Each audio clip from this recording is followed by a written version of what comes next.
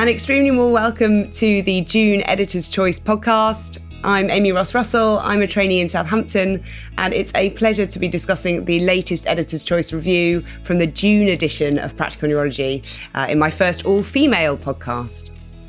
A reminder to listeners, this isn't the only PN podcast. There's also the Editor's Highlights, which we publish alternating months with this one.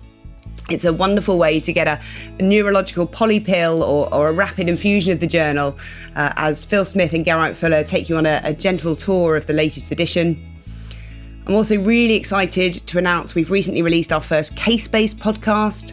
This has been developed and is delivered by Professor Martin Turner, who many will know from chairing the Oxford Grand Round. It's a bit different to the other podcasts. Martin talks through a couple of recently published case reports with current neurology trainees and breaks these down to examine the presentations, explore our understanding of the conditions. It's a real testament to the joy of clinical neurology and the diagnostic process, which attracted so many of us to neurology, and it's well worth a listen. We're also really keen to hear what you think of all of these podcasts and where we might improve them, so please do leave us a review if you can. Enough preamble, let's crack on with today's topic, which is multiple systems atrophy.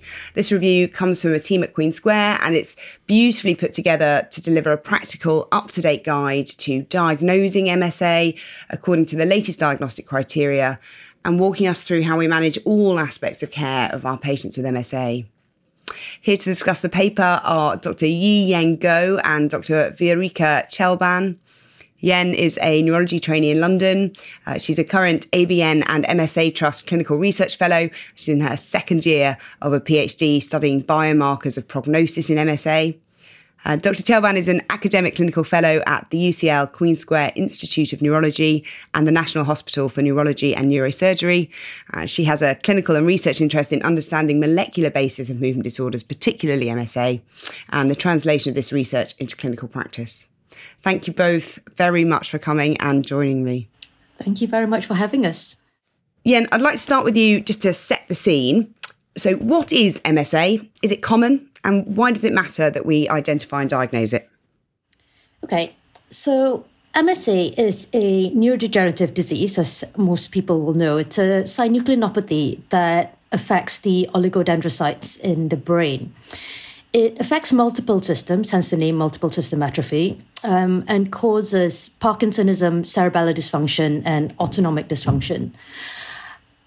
It's not a common disease, so it's quite a rare disease. Its prevalence is sort of between 2 to 5 cases per 100,000 people. And to put that in context, comparing it to Parkinson's is about 180 per 100,000, so 36 times more common. And to kind of think about it from, say, the perspective of our GP colleagues, so in the UK, an average UK GP practice has about 9,000 patients, but in the UK in total, we estimate there are probably about 3,000 patients with MSA. So in reality, the majority of GP practices won't have a patient with MSA on their books at any one moment in time. And diagnosis, why does it matter that we diagnose it? It's really important, I think, for two main reasons. And the first one is for the patient and prognostication. Now, this is really important for some patients because MSA can often be mistaken for idiopathic Parkinson's disease or a spinocerebellar ataxia, both of which generally have better prognosis and longer survival. And understanding that diagnosis will then allow patients to understand the trajectory of their disease and plan their lives accordingly. It also allows them to have access to support from specific, more targeted charities. So, for example, the MSA Trust, and to access support that's more personalized to their needs. The second reason, I think, is mainly access to research treatment. So, as I said, MSA is a neurodegenerative disease. Its average survival is between 7 to 9 years, so relatively quick. And at present, there are several treatment trials on the horizon. There are several treatment trials that are either currently running or about to start in MSA. And for these patients, having a clear early diagnosis will allow eligible patients to access these trials, which could potentially be life-changing for some of them. That's fantastic. That's a wonderful start, Yen. Thank you. Viorica, we always come back to the importance of history taking and attention to relevant details. What are the key things to focus on when you're considering a diagnosis, and what are the clues you're looking for in the history to support that? In clinic, especially in neurology clinic, we are more drawn to the signs that we can see or those that we can hear. And these usually tend to be more on the motor signs, for example, dystonias, the dysarthrias. But with MSA, it is very important to look for the non-motor symptoms, which usually start before the motor ones, and also to inquire about the night and sleep-related symptoms. So things to ask about are related to mobility. And do they already use mobility aids at their first consultation? What are the urinary symptoms? And focusing both on storage and voiding symptoms. And also symptoms related to orthostatic hypotension, changes in smell, but also in the mood and affect. And I'll start with this very early in our conversation because patients very rarely report erectile dysfunction, for example, but this is one of the very first symptoms of MSA and really should be us, the doctors, who should raise the question. But a very important detail is the timeline and the symptom evolution. If a patient comes with a history that kind of looks like Parkinson's disease but is on a fast track or a high-speed train, then probably it should already raise the concern that this could be MSA. A history with early falls, with recurrent falls, with speech involvement, severe swallowing changes within the very first 3 years of the motor onset would support an MSA diagnosis. Would be helpful when taking the history to have somebody who can attend with the patient, like a caregiver or family member, who would give more details around sleep, for example, REM sleep behavior disorders or periodic limb movement in sleep, who would describe or raise concern about stridor, about obstructive sleep apnea, and any cognitive changes, because these are things that are all relevant and that will kind of change the direction towards an MSA with a patient who initially presents with Parkinsonism or cerebellar ataxia. Thank you. That's brilliant. And you've sort of identified a lot of the things that I think we'll come on to talk about with management later as well, and the importance of asking those questions. Are there key parts of the examination that you focus on, that you're always sort of meticulous about adding in, or additional bedside tests that you do in your clinic review as part of that initial assessment? Examination is very important in MSA. There is no one test that will give you the diagnosis, and a lot of the diagnosis relies on the examination. To start with, one could even start the examination from the corridor, from the waiting room. When patient comes in, one would look at their gait, and with MSA, patients can have a wide-based gait or a shuffling gait, but frequently they will have a combination of a slightly wide-based with a bit of shuffling, and often with a stooped posture. They can also have other abnormal postures, such as Pisa syndrome, with a laterocollis of the trunk. They may have a disproportionate anticollis, contractures of the hands and feet. They're all indications towards MSA and not a idiopathic PD, for example. And things like asymmetrical limb dystonia or an alien limb would correlate more to a corticobasal syndrome. So these are all important features of the examination to take into account. Then when we move to eye movements, one would examine especially saccades pursuit for the cerebellar signs and the vertical saccades for slowing or gaze restriction, which would indicate a supranuclear gaze palsy. And these are important differential diagnoses for MSA.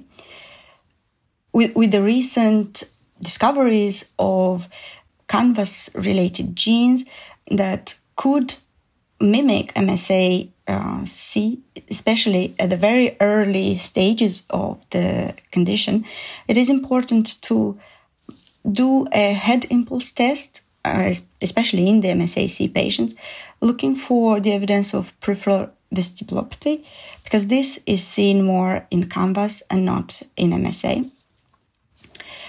And in terms of Parkinsonism, MSA patients often have symmetrical bradykinesia and rigidity, but this is not always. Tremor is present and should be examined at rest, also with outstretched postures and with action. Rest tremor or pill rolling tremor is not frequent in MSA. The cerebellar signs, of course, with regular usual tests, dysdiadochokinesia, finger nose, heel shin testing, tandem gait, they would all suggest a cerebellar dysfunction, although they are not specific to MSA.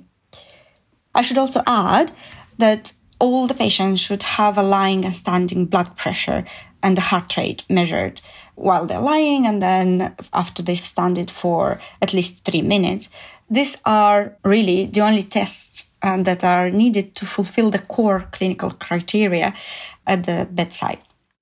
That's fantastic. That's brilliant. Yen, you've got a great couple of figures to help with diagnosis. Your figure 1, which is an updated 2022 MDS criteria for diagnosis, and then table 4 as well with the key motor, autonomic and clinical features. I wondered if you could just briefly talk us through the structure of diagnosis and the categories. When I think of diagnosis, I sort of think of it as having 3 different stages. Firstly, you have to suspect a possible diagnosis, and then you make a positive diagnosis using inclusion criteria, and then you finish it off by excluding any known mimics or closely related conditions. So in this situation with MSA suspicion, Viorica has gone through quite a few things in the history and examination when we actually suspect MSA. But to kind of simplify it, I would say just consider it in any patient with any combination of Parkinsonism, cerebellar, autonomic dysfunction. And so once you've already suspected the condition, we go on to the positive diagnostic criteria.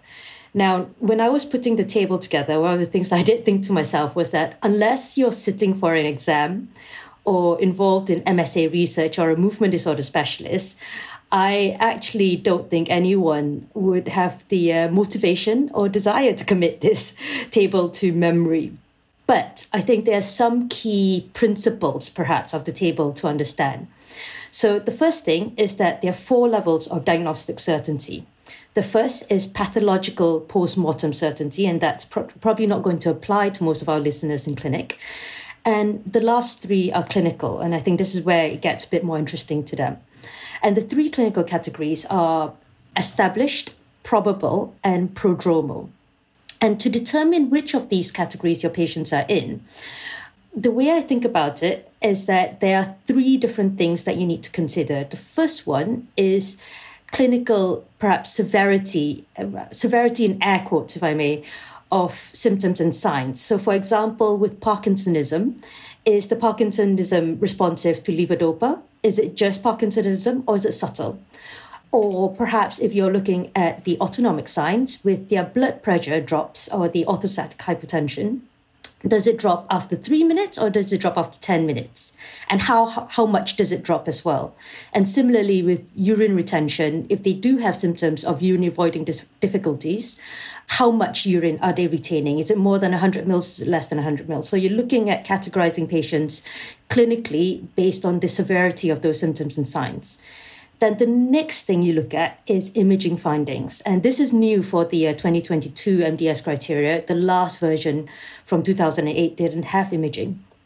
And with imaging findings, it's pretty simple. There's a table in the paper that kind of points you in the right direction, but does it fit with MSA? The one thing I will point out to our listeners is that in MSAC, cerebellar atrophy itself is not diagnostic. It's not specific for MSAC because it's quite commonly seen in other cerebellar diseases. Now, if you've got middle cerebellar peduncle or pons atrophy, that does count, but not the cerebellum itself. And then you go on to your third section, which is about supporting criteria. And that's sort of looking at certain key features which people have discovered are relatively unique to MSA. They're not particularly sensitive. So if your patients don't have all of them, that doesn't mean they don't have MSA, but they are relatively specific. So these include things like polymyoclonus, stridor, but also include slightly more generic things like having pyramidal signs in the forms of extensor plantars or relatively rapid deterioration within 3 years that I know Viorica just mentioned earlier on.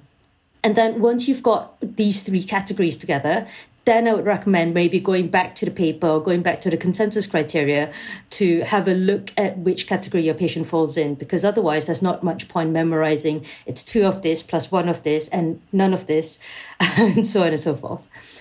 Then the last part that I mentioned earlier on is then just tying the diagnosis off by considering exclusions.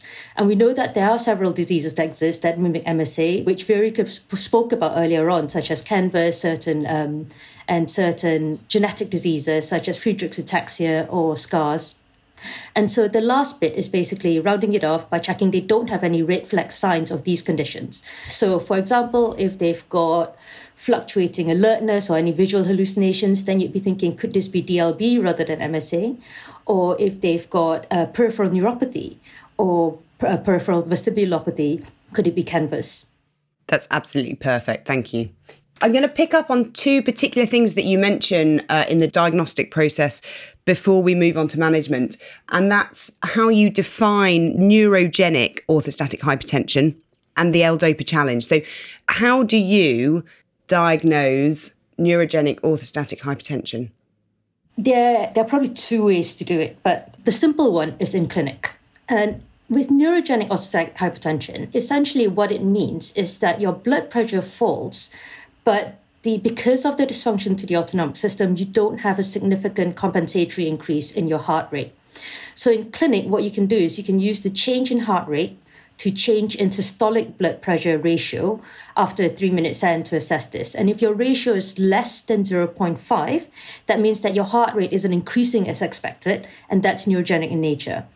And I think it's quite important to check your patient's medications as well before this, because if they are on a beta blocker or verapamil or anything that's going to be chronotropic, that's going to affect the results that you see. The second way you can do this is in a formal autonomics lab, which I know that most of our listeners probably won't have access to. But there are multiple ways that you can look at this using, Valsalva maneuvers and sort of like heart rate monitoring during tilt tests and things like that. But the simple way in clinic is just by doing that calculation. Fantastic. And the other thing I wanted to pick up on is this concept of a proper L-DOPA trial and what that means. Yeah.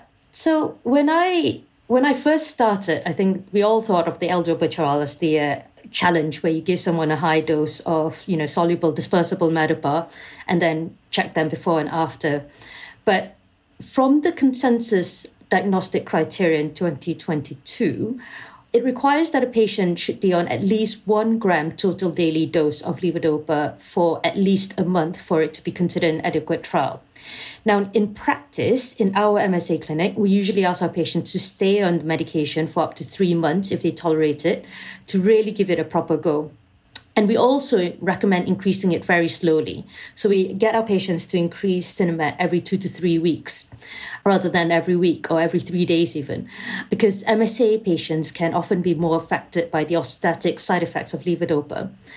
And then in terms of assessing the outcome, according to the consensus criteria, you can assess the outcome purely based on the patient's own report, just by asking them.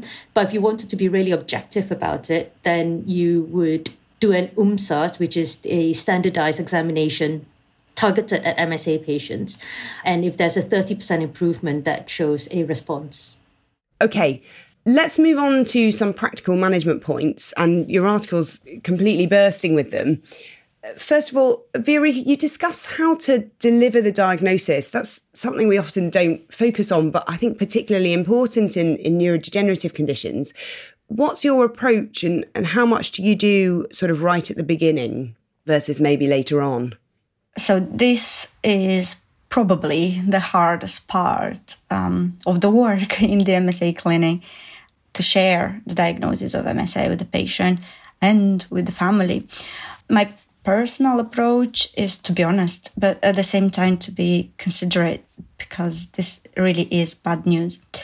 And it is a difficult diagnosis to receive, and this is more a personal approach, but I think it's good to include a combination of empathy, first of all, and give some reassurance that they will be supported by you, your team, and there is other support on this journey, and to offer some sort of realistic optimism. And here I would mention existing support from charities like the MSA Trust, who have a wide range of services, including MSA specialist nurses, and mentioning things like there is a growing number of disease-modifying drug trials in MSA, that survival is improved by adequate care, just standard of care. But I would start with open-ended questions and try to establish what the patient already knows about the condition. And this is very helpful to kind of get the correct or the right words when communicating the diagnosis, because these days there is a vast amount of information available, and many patients would have already looked up the symptoms. They may have already read some of the details about MSA, finding out what is their understanding, their knowledge, and what are really their concerns from the start. It is actually very important. And other things to mention is, frequently when we say that this could be MSA, we're also asked to answer other questions quite quickly after that, is, so how long do I have and what will happen to me over time? And when talking about survival, the studies say that the average survival from onset usually is around about 9 years. But I would always mention to the patient that there is a large variation, and overall, I would just say there is no simple indicator of prognosis. And this is actually the message that we try to deliver to the patients, that we can't really use studies to tell them specifically what is their survival going to be. And we say that each person is different and that we will support them as needed. But always try to be honest. We'll tell them what we know, and we'll tell them that we will be there to address any issues on the way. And when delivering the diagnosis, I try to always mention the local charities, for example, the MSA Trust in the UK, who are very useful sources of information for patients. They have a lot of written information, leaflets. They have local services available, such as specialist nurses, social welfare, financial support that is specific to the MSA needs. And this is very helpful to the patients and to the families. We are fortunate that we have a MSA specialist nurse in our clinic, and they usually come with written information that patient can take with them home and have contact details there. And I'm sure the MSA Trust would be very happy to send this information to any neurologist who would like to have them in clinic. So I'd definitely recommend to approach them if this is something you would like to have when delivering the MSA diagnosis. Thank you. That's really, really helpful. And lovely to know that there's people to follow up for additional help. In the review, you've summarised your key management advice in a series of really fantastic tables, and listeners, have a look at those because they're really very, very valuable and great for future reference. We won't be able to cover all of those, but I thought we might focus on managing the autonomic features, which are particularly challenging. So, let's start off with the basics. What's your approach to blood pressure management? What's your sort of rough targets that you aim for, and which drugs do you reach for first? Well, I think with blood pressure management, the first thing to say is that the main aim is to improve the side effects that patients experience from their drop in BP rather than targeting specific numbers. Now, as we all know, the kind of side effects we're talking about are things like lightheadedness or pre-syncopal symptoms. But one of the things that, I think can be easy to miss are also things like positional or postprandial fatigue, cognitive change, or things like coat hanger pain related to that drop in blood pressure. And so in our clinic, what we tend to do is try to target those symptoms rather than an absolute blood pressure. Now, if someone's blood pressure is dropping far below 90 systolic, whether or not they are symptomatic, we may still offer them medication. But in general, the whole idea is trying to get to those symptoms. And so with this, I would say that the first thing we always do is the non-pharmacological management, as with anything that we do in neurology. And as perhaps a short summary of what we tend to tell patients is, firstly, we'll look at their medications, look for any unnecessary medications. You'll be surprised to see how many of our patients are still on antihypertensives, even though they're fainting every other week. Look to see whether they're on any other things like opioids or diuretics, anything that we can take out, we try to remove. Then we tell our patients to aim for a fluid intake of about 2 to 2.5 litres every day with increased salt use. Now, looking at papers, they will say to try to increase salt use to about 10 grams daily, but no one really actually measures how much salt they're taking. Plus, it's also a matter of taste because the quality of life isn't great for a lot of our patients. So I think in reality, what we tell patients to do is liberally salt your food to your taste.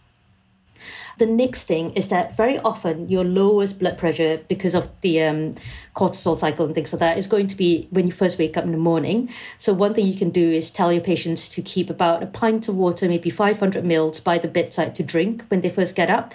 Then try to wait around 30 minutes or so before you get up in the morning. Patients can also try to sleep with their heads slightly elevated at about 30 degrees because that reduces your nocturnal urine production, so you don't deplete your volume quite so much. The other thing is when they are about to get up, we talk to them about maneuvers such as hill lifts or graduated rising, which is basically do it slowly, wait in between lying to sitting, sitting to standing sort of thing. And then there are other sort of kind of like lifestyle changes that they might want to make. So to avoid triggers for their symptoms, such as high carbohydrate meals or hot environments. In a small group of patients, abdominal binders can be useful, especially after meals, but a lot of patients don't actually tolerate them. And similarly, waist-high compression stockings can also be tried, but it has to be waist-high, not just the ones that come up to your thighs. And so most people find that quite uncomfortable. In terms of medications, I think our first go-to tends to be midodrine because, well, it's got an evidence base behind it. And it's relatively short-acting, so you can sort of time it around your symptoms and when they are worse. And if up titrating midodrine it's not enough, then patients can then try fludrocortisone or pyridostigmine. We don't have droxidopa in the UK, but it might be something the international listeners may have access to. I can't pretend that I've got very much experience with it, but my understanding of the literature is that we're still waiting on some of the evidence because some of the results currently are conflicting on its efficacy. But it's worth a try if we don't have anything else. I guess the last thing I would say is to think about any other symptoms that patients might have with this condition that could be treated with medications that we know to boost blood pressure. There's a body of medications where the evidence for them and blood pressure support doesn't support primary prescription of them for the blood pressure itself. But if they can use it for something else, then it might be worth considering. So, for example, say a patient with urinary urgency and frequency, mirabegron, which is a beta-3 agonist, does help with the urinary frequency and urgency, but it could simultaneously increase their blood pressure. And so patients with simultaneous orthostatic symptoms and other symptoms could benefit from this. Other similar medications could include domperidone and fluoxetine in this sort of like dual prescription tactic. That's fantastic, Jen. Thank you. That's really great. Viorica, I thought we might just mention stridor because it's pretty scary to us, but I think particularly scary to non-neurologists when there's a patient who might be admitted to hospital for another reason. How common is stridor, and what can or do we need to do about it? Stridor varies and can be present from about 10 to 60% of all the MSA patients. And this is typically begins at night, and patients are often not aware of it themselves. But the family members will report some unusual, strange snoring.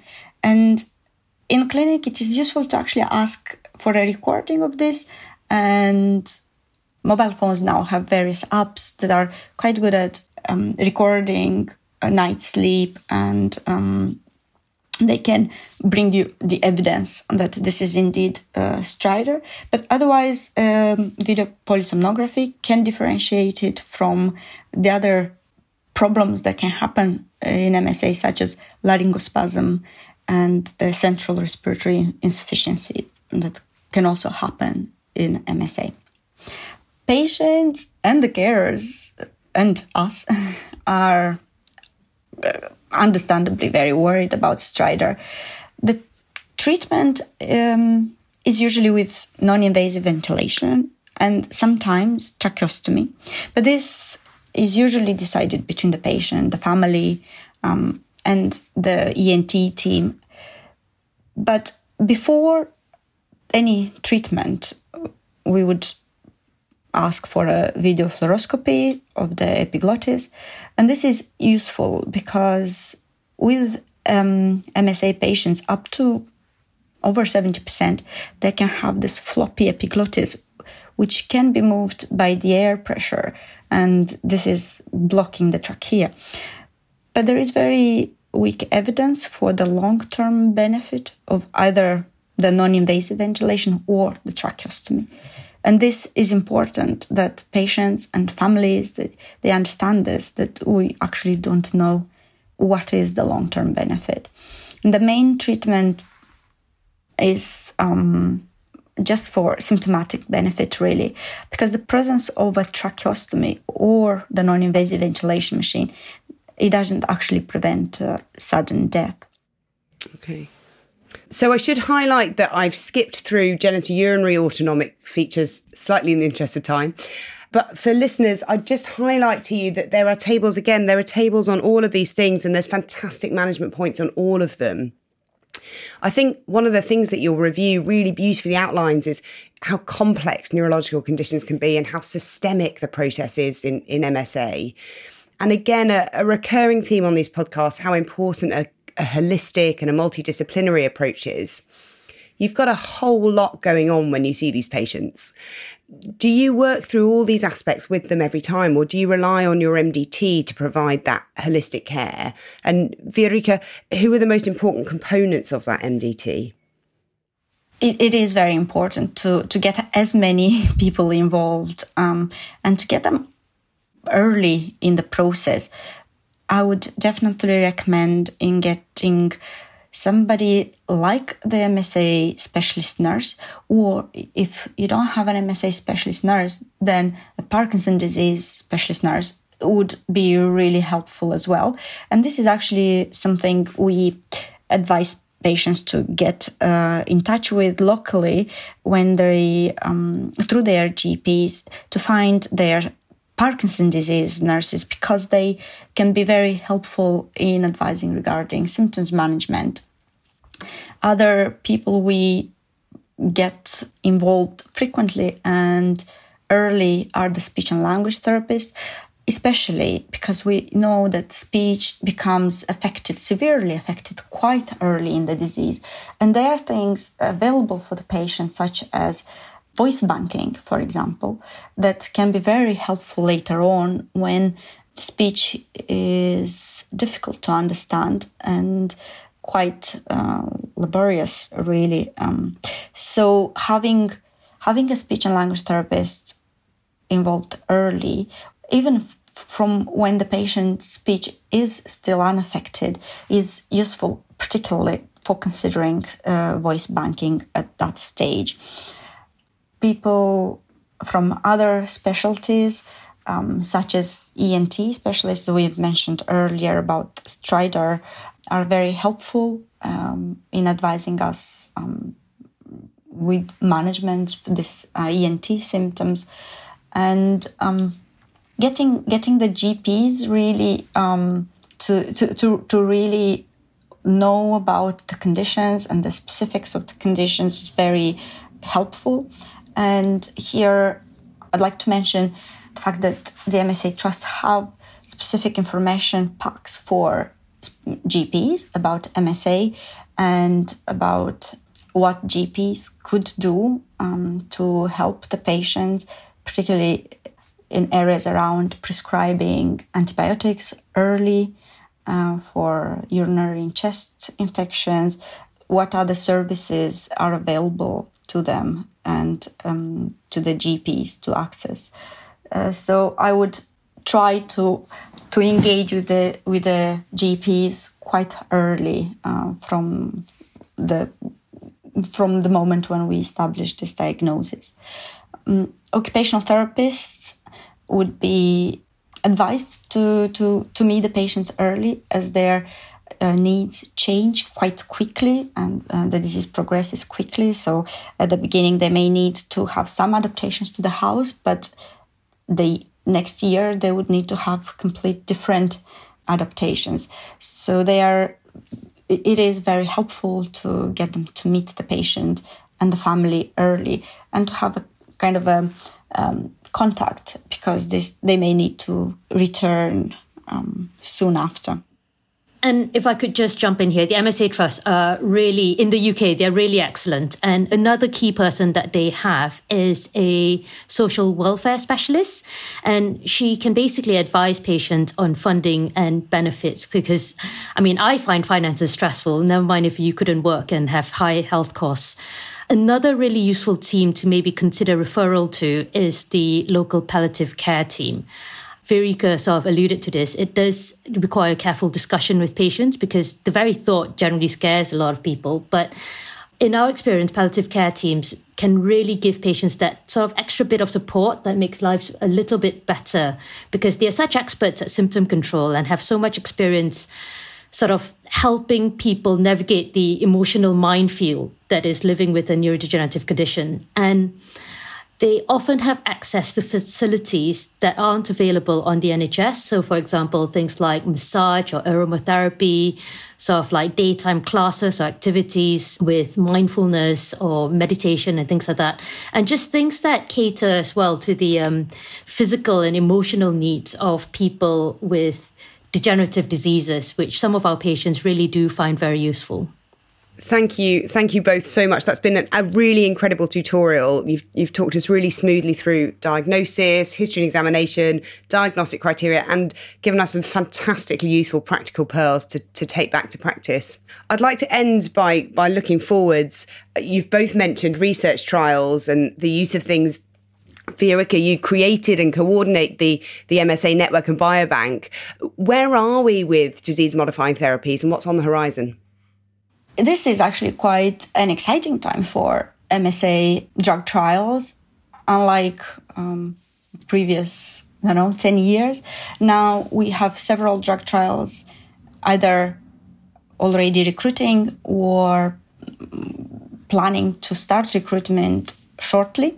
And they include a variety of molecules, and the good news is that they are all trying to be disease-modifying, and they include medication such as antisense oligonucleotides. They include anti-aggregants, alpha-synuclein anti-aggregants, and immune therapy for alpha-synuclein. So they're all very exciting. They are aiming to target the disease and not just the symptoms, but they are very important drug trials that are focusing on symptom management, such as severe neurogenic orthostatic hypertension that does not respond to the medication that we have currently available. And these are very, very optimistic times, as I say, to keep a realistic optimism going. And many of these trials are recruiting patients in the UK. So I would suggest that people get the information either from the MSA Trust or from the official government sites with clinical drug trials for MSA, because they are recruiting now or planning to open recruitment soon. And this, as Jan mentioned at the beginning, it is very important now to give patients an MSA diagnosis as early as possible and to try to not underdiagnose or delay the diagnosis until we have a lot more certainty, because it may prevent some patients entering these drug trials at an early stage. And most of these trials now want patients who are at the very, very early stage of the conditions. Most of them want patients to be able to walk independently. For MSA, this basically means within the first 2-3 years from onset. Thank you. That's a really important reminder to us to think about eligibility for trials early in this new era of lots of clinical trials for disease-modifying therapy, and a really positive note to finish on. Thank you both so much again. Fantastic discussion, a really excellent article. Thank you everybody for listening. I hope you've enjoyed today's podcast. Please listen to our other ones and let us know how you think we can make these even better. Thanks very much.